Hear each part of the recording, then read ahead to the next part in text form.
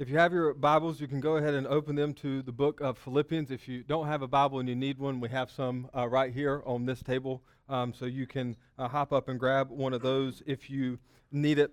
Again, I'd like to welcome each of you. My name is Chris Wilson. I'm the pastor here at Restoration, and this is typically what we do when we're together. We pick a book of the Bible, and we go through it from the first chapter and the first verse to the last chapter and the last verse, so that we as a body and you individually are shaped by the whole counsel of God. And so that's our aim and that's our goal when we're together. And so tonight is actually our third week in Philippians. And so the first week we did kind of a background, the who, the what, the when, the where, and the why of the letter being written in the first place. And then, however many weeks ago that was, the weekend before the hurricane, we covered the first 11 verses of Philippians. And so tonight we're going to be looking at Philippians chapter 1, verses 12 through 26. The verses that we're going to cover tonight they feel, at least for me, tailor-made to the current situation in our city, because Paul, writing to the Philippians from jail, is going to redirect their focus from less than ideal circumstances to help them see and rejoice in the fact that God and His gospel cannot be stopped.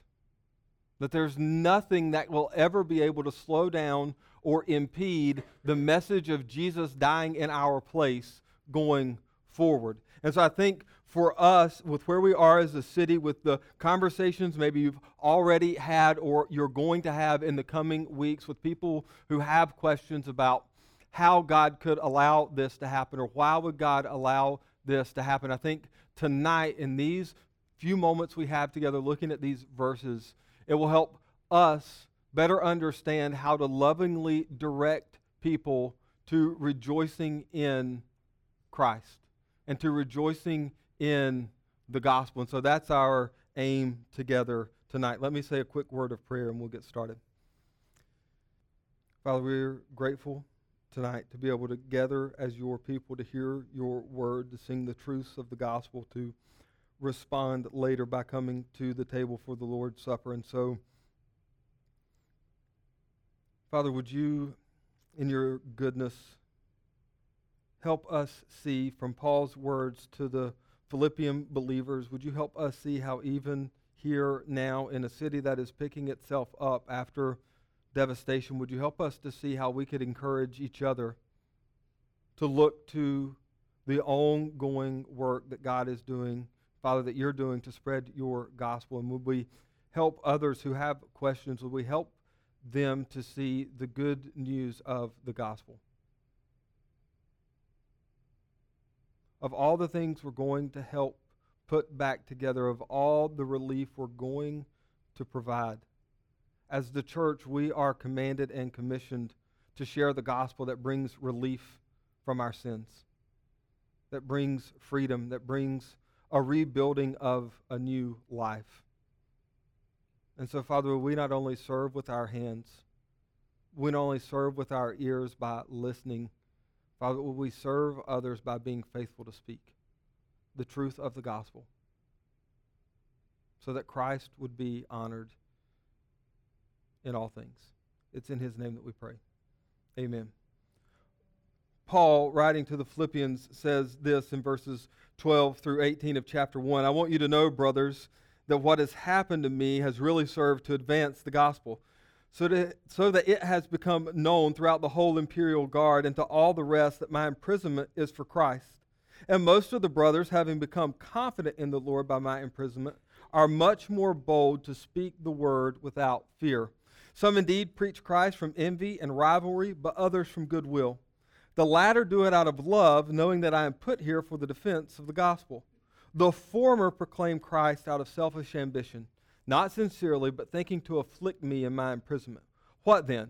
Only that in every way, whether in pretense or in truth, Christ is proclaimed, and in that I rejoice. Paul closes out the chapter 1, verses 9 through 11. Paul prays a prayer for the Philippians, and then he immediately moves in 12 through 18 to redirecting their gaze to rejoicing in the ongoing spread of the gospel. Now, I don't know about you, but if I'm being honest, I'm not writing a letter out of prison to friends and loved ones with encouragement for them about what God is doing to spread His gospel if I'm ever in that position, more than likely. I mean, I'm going to write about what I'm experiencing, how I'm feeling, what the food is like, what the weather is like. I'm not going to spend a whole lot of time going, man, look at all the ways that God is still advancing the gospel. My focus, if I'm being honest, would be primarily on myself. But Paul's words here are shocking because they're not primarily focused on himself. They're not primarily Paul entering into an elongated speech about a woe is him mindset. Paul's focus, first and foremost, was on the gospel and on the unchanging truth of what God had done through Christ to bring sinners and rebels into His family through the shed blood of Jesus. And that was what allowed Paul to make sense of even being in prison in the first place. That's what allowed Paul to endure all that he endured for the sake of the gospel, and never once, from what he at least has written, waver in his belief that God was good and God was working everything out towards His perfect end. And so Paul works to redirect the Philippians' focus to the spread of the gospel. Paul doesn't want the Philippians, remember, if you were here a month ago, it feels like, if you were here then, we talked about how Paul wrote this letter because the Philippians were losing faith in their own ability to maintain their Christian witness. And Paul is writing to redirect their gaze away from what they are able to do in their own strength and point them to what God has been doing even before they felt this way about themselves, even before and after Paul's in prison and while Paul is still in prison. Paul wants them to see that the gospel has continued to spread in an increasingly hostile environment. And Paul rejoices and wants them to look and rejoice by highlighting the following three things. Paul says, I want you to know, brothers, that what has happened to me has really served to advance the gospel. So it has become known throughout the whole imperial guard and to all the rest that my imprisonment is for Christ. Paul rejoices that his imprisonment, which should have been a cause for hindering his gospel work, has actually resulted in the whole palace guard, and depending on the estimates you read, it could have been as many as 9,000 soldiers heard either first or second hand about this Jesus who was the reason for Paul's imprisonment. One man in house arrest in Rome understood the vitality and the need for the gospel so that he could say, while sitting in jail, not woe is me, but what has happened to me has really served to advance the gospel. And there may have been as many as 9,000 men exposed to the truth of Christ, either first or second hand, while Paul was in prison. Paul also rejoices in how other believers have been encouraged by his boldness. He says this in 14, and most of the brothers, having become confident in the Lord by my imprisonment, are much more bold to speak the word without fear. We don't know here if Paul's referring to anyone in the Philippian church. What Paul seems to be indicating is that his own boldness to not cower and to not stop speaking the word of God faithfully while he's in prison has caused others to begin to understand and see the eternal beauty and truth and worth of the gospel, where they begin to share it with an ever decreasing fear of what may happen to them for the proclamation of the gospel. They lived in a time and they were in an environment that was becoming increasingly hostile by the day, by the week, by the month, by the year. There was every incentive for them to just be a little more quiet, to just let the storm of persecution pass and then take up sharing the gospel.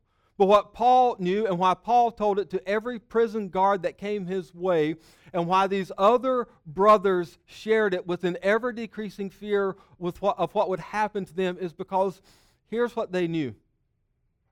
They could wait for the storm of persecution and the threat of harm to pass. But if they did not open their mouth, and if they did not share the gospel, there would be those who would die without the chance to hear that their sins could be forgiven through Christ.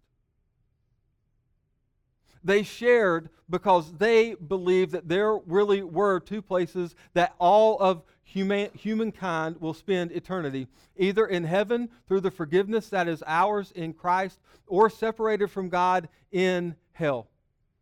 The only way you're going to keep opening your mouth to share with Roman guards or become or grow to a level of ever decreasing fear of what may happen to you is if you're sure that your eternity is set for heaven, and you then move forward to say, everyone needs to hear, to have an opportunity to respond to the good news of the gospel. And so Paul rejoices that he's had a chance to share, and the other brothers and sisters around the Roman Empire are growing more bold every day to share the truth of the gospel.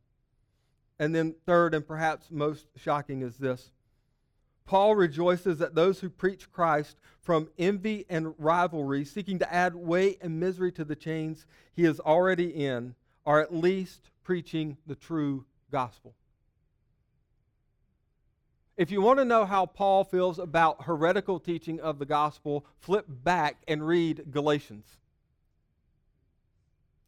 In harsh, direct language, Paul denounces those who would teach any gospel other than the truth of our sinfulness and Christ's work on our behalf in coming as the perfect Son of God who was fully God and fully man, living the life that we couldn't live, dying the death that we deserved, satisfying the judgment and the wrath of God on the cross, and then rising from the dead, defeating Satan, sin, and the devil, walking out holding the keys to death and hell in his hand, and offering forgiveness for all those who would trust and believe in that message. Paul cared that you got all those parts right. If you got them wrong, Paul would come after you with wit and with the determination to help everyone see the true gospel. And so when Paul says, whether in pretense or in truth, Christ is proclaimed, and in that I rejoice, Paul doesn't view these who are making his life more difficult as heretics and those outside the family. He views them more as men who are preaching from poorly motivated hearts. And their attitude towards Paul is less than ideal as a fellow brother in the family of God. But Paul rejoices because even God can use their faithful testimony to Christ to bring others to faith. And so this one was the one that I really didn't want to put on here because I didn't want to have to tell you all about it because I didn't want to have to deal with it in my own life. But here we are, so let's just deal with it. Who are the people that are other believers that you just don't rejoice when they do well in ministry? Because we've got it. We're no better than the guys who were preaching against Paul. We can share the gospel faithfully.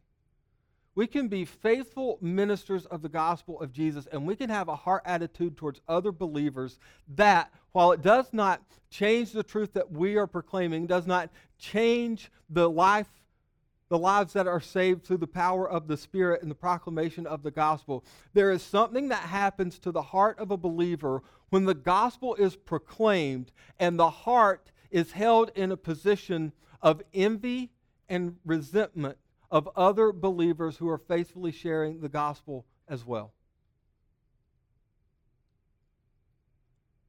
This is a hard thing to wrestle with because there are people I know who faithfully share the gospel, and I struggle to rejoice in the ministry that they're doing. And I can spiritualize it for you.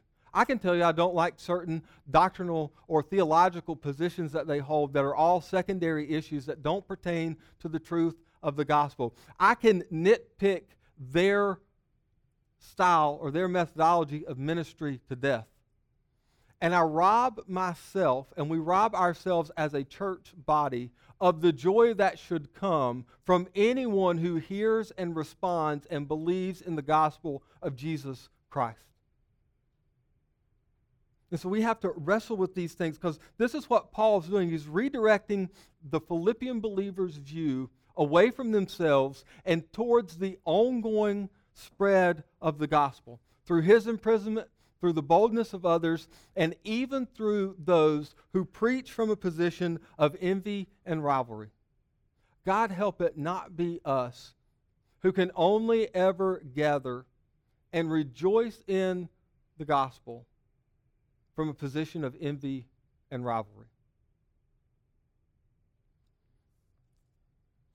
Paul highlights these areas to remind the Philippian believers, like he had done just earlier in chapter 1, that they are indeed partakers with Paul of grace, both in his imprisonment and in the defense and confirmation of the gospel. They can keep pressing on, not losing faith in their Christian witness, because there is nothing that will ultimately stop the forward progress of the gospel of Jesus Christ. As Moises Silva in his commentary points out, the gospel had continued to make progress, not merely in spite of adversity. Rather, the adversity itself had turned out for the advancement of the gospel.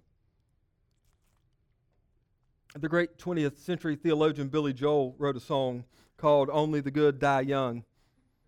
And near the end of the song, he has this in a verse chorus. I don't do music, so it's whatever. But this is what he says in the song. They say there's a heaven for those who will wait. Some say it's better, but I say it ain't. I'd rather laugh with the sinners than cry with the saints. The sinners are much more fun. And if you know the song, oh, only the... I won't sing, but... And can we be... if we take what Paul's written in 12 through 18, and we lay it over against what Billy Joel wrote and rode to untold amounts of money, this worldview that he writes about in Only the Good Die Young is prevalent everywhere. And even in the church. So that we wouldn't look at imprisonment or any type of hardship that would come our way as a grounds for advancing the gospel. We would use it as an excuse to bail on the gospel and on the church and on our faith. We would rather trade crying with the saints to laugh with the sinners when this really gets hard. And we really struggle to believe that heaven is better. Some say it's better. I say it ain't. This is so prevalent that I believe Paul would have a hard time understanding how most of us now in our world today approach suffering in our life. Paul's life and the rest of Scripture testify to this truth, that we saints who cry now will one day have our Savior personally wipe every tear from our eyes. We cry with the saints now because even in our tears, there's the chance for redemption. And I would argue that it's more prevalent for gospel conversations to happen when the saints are crying rather than when the saints are laughing. And that's what Paul's after in these verses of 12 through 18 is rejoice in this. Rejoice even when it gets tough. Rejoice even when it's not going the way we thought it would go. When everything presses in on you, rejoice and keep sharing the gospel. Because we may be the saints who cry now. But our tears will be wiped away and we will enter into a joy that will far surpass any cheap laughter you can have on this earth. And that's what Paul wants the Philippian believers to see and understand. And then Paul goes on in 19 through 26 to say this, "Yes, and I will rejoice, for I know that through your prayers and the help of the Spirit of Jesus Christ, this will turn out for my deliverance, as it is my eager expectation and hope that I will not be at all ashamed, but that with full courage, now as always, Christ will be honored in my body, whether by life or by death. For to me to live is Christ, and to die is gain. If I am to live in the flesh, that means fruitful labor for me, yet which I shall choose I cannot tell. I am hard pressed between the two. My desire is to depart and be with Christ, for that is far better. But to remain in the flesh is more necessary on your account. Convinced of this, I know that I will remain and continue with you all for your progress and joy in the faith, so that in me you may have ample cause to glory in Christ Jesus because of my coming to you again. Paul's words in these verses are honest, heartfelt, and raw, and as such, they cut to the deepest level of who we are and who we imagine ourselves to be. This paragraph, read, typically draws one of two responses from people today. In the first end, there is this resigned despair that this type of life that Paul talks about, I'm yearning to go be with Jesus, but I'll stay because it's better for you. We resign this life to those who are only the super saints, as it were. Or the second way this is often responded to is as encouragement for those who currently find themselves in a situation where life and death seem to be hanging in the balance. And so we're left to ask ourselves the question, what about us right now? How do we take these words that seem freighted with so much meaning and so intimidating to how we normally approach our day-to-day life of faith? How do we take them and apply them now to our life? I think there are two ways we can work through these verses and allow them to have an impact on us here and now. The first one is this. Paul says this in 19, "For I know that through your prayers and the help of the Spirit of Jesus Christ, this will turn out for my deliverance. As it is my eager expectation and hope that I will not be at all ashamed, but that with full courage, now as always, Christ will be honored in my body, whether by life or by death." I think if we're going to take verses 19 through 26 and apply them to our life today, the first place we start is by following Paul's example and confessing our need to others for their prayers and for the Spirit's help through those prayers to continue working to grow us in our Christ likeness, so that we can honor Christ in our bodies, whether by life or by death, knowing that in the end it is all gain for us. We love Philippians 1:21 so much. For me to live is Christ, to die is gain. But I don't think that shows up in this letter unless Paul asks for their prayers first. He doesn't ask for the Spirit's help through their prayers to conform and continue conforming the character of Christ in him so that he could say, whatever happens, happens. To live is Christ and to die is gain. And so if we're going to take Paul's words and see them applied to our life, I don't need you to stand up and tell me that you fully are committed to 121 right now, because I'm probably not there. I want to say I am, but I'm probably not. Where we all need to start is by getting around other believers and saying, would you pray for me, that I would remain faithful to the end of my life in my confession and witness to the gospel? That's what Paul's asking. That's what Paul's asking believers who feel like they're losing their own grip on their ability to be faithful Christian witnesses. These are the people he goes to and says, would you pray for me? Look, Paul needed the prayers of other believers. And Paul needed the prayers of other believers that we would not put on the same level as Paul.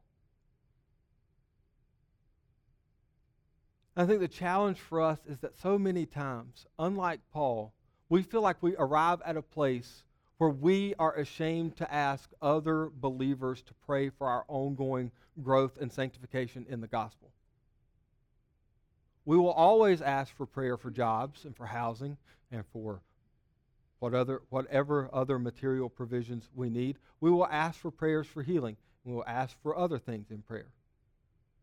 But it is so rare that as believers we're consistently asking others to pray for us, that the character of Christ would be formed in us. So we follow Paul's example and we ask, look, this is why we as a church value small groups. That's why we meet in small groups. It's because we want you to leave here and go either on Wednesday night or Thursday night and sit in a smaller room with a handful of people that you could get to know really well and that would know you and you would know them and know their strengths and their weaknesses, know where they're vulnerable and where they're making great strides in their growth in the gospel. And the goal is not just to share a meal together, and the goal is not just to have a Bible study to recap the sermon. The goal is to figure out how to specifically pray for each other so that the Spirit would do what only the Spirit of God can do, which is grow us into mature believers. And that's why we want you meeting one-on-one or in a group of 3 outside of even small groups where you're able to drill down deeper into your heart and into your life to expose all of your weaknesses to those who would be committed to praying for you. Not holding it against you, not judging you, but lovingly and faithfully praying for you that you would grow in Christ-likeness so that whatever would come, so that in your body Christ would be honored, whether by life or by death. And the second way I think we take these words and see them applied to our life in the everyday is this. We allow Paul's words to help serve as a guide for how we choose between what we desire spiritually and what is spiritually necessary.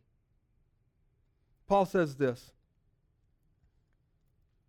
I am hard pressed between the two. My desire is to depart and be with Christ, for that is far better. But to remain in the flesh is more necessary on your account. Paul talks openly about what his desire is, and he immediately follows it up with what is most necessary for the Philippian believers to continue growing and developing in their faith.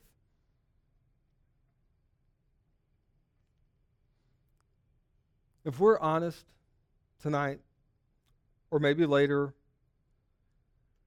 this is where we can baptize a lot of our selfishness. Because we can always choose what we spiritually desire and cut off anybody's ability to question the heart motive behind it. And we can live our whole life only ever doing what we spiritually desire and never doing what is spiritually necessary. Because Paul says, my desire is to be with Christ. And he immediately follows up and says, but to remain in the flesh is more necessary on your account.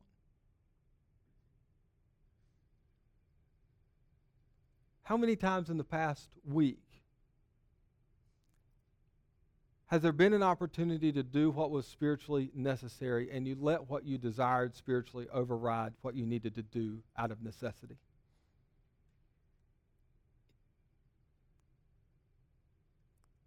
It just feels so natural, and we need those times to do the things that we spiritually desire. I'm not saying never do the things that you spiritually desire. Like, if you wake up in the morning and you've got a strong spiritual desire to read your Bible, please read your Bible. But if your phone rings and it's a friend who you know is going through a tough time, answer the phone. Do what's spiritually necessary and pick the phone up and talk to them. If you're reading your Bible because you have a spiritual desire for it and your kids start crying, go parent your kids. It's spiritually necessary for you to go parent your kids.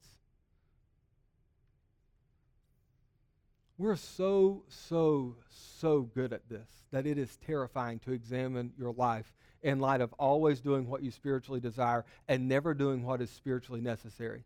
Because here's the thing, often what we spiritually desire,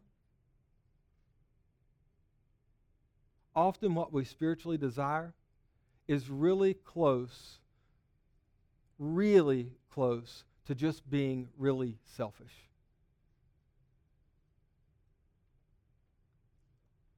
Spiritual necessity says, I don't care in the moment about my desire because there's something more necessary to be done. And I don't know what that looks like for you in your life, but that is something we have to wrestle with. We cannot be those who continually baptize our selfishness by choosing what we spiritually desire rather than denying ourselves and doing what is spiritually necessary. And Paul didn't hedge his bets. Paul fully believed that the best course of action for the Philippian believers was that he would be delivered from prison and physically returned to them to continue to minister to them and build them up in the gospel. Now he didn't, but he thought that's what would happen. He was willing in a moment where he could have sped up his own death and fulfilled his desire to be with Christ. In a moment, he said, I'll push all that aside because what's far better for you is that I would come and continue to minister to you. And why does he do it? For your progress and joy in the faith. The next time it appears that there's a spiritual necessity that's going to override your spiritual desire, remind yourself that it's probably for the progress and joy in the faith of a fellow believer. And what feels like an intrusion on your time will become a moment where the Lord may use you in ways you can't begin to imagine now. There's a movie that came out a few years ago, Hacksaw Ridge, a biographical film about the life of Desmond T. Doss, a pacifist who saved 75 men in the Battle of Okinawa without firing a shot. He would not hold a gun. He would not pick up a gun. He was a medic who risked his life to run out into the field to drag those who were wounded back to safety and lower them down the ridge so that they could receive care and save their life. And then the climactic scenes of the movie, Doss runs in and out, in and out, in and out, dodging fire and diving behind rocks to preserve himself so that he could keep bringing men out to safety.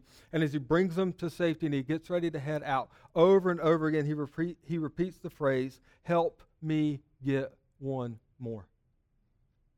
Help me get one more. Doss's desire probably was to live. I'm just assuming as a normal human being in that situation, his desire was to live. But what was necessary was to go back and bring men to safety by himself. What he desired was his own safety, but what was necessary was the rescue of 75 men who would have otherwise died.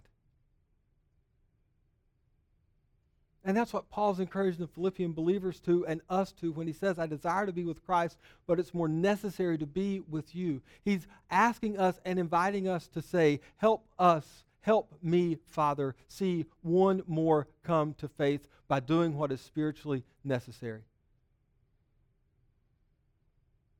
Help me put aside even my good spiritual desires to do those things that are spiritually necessary.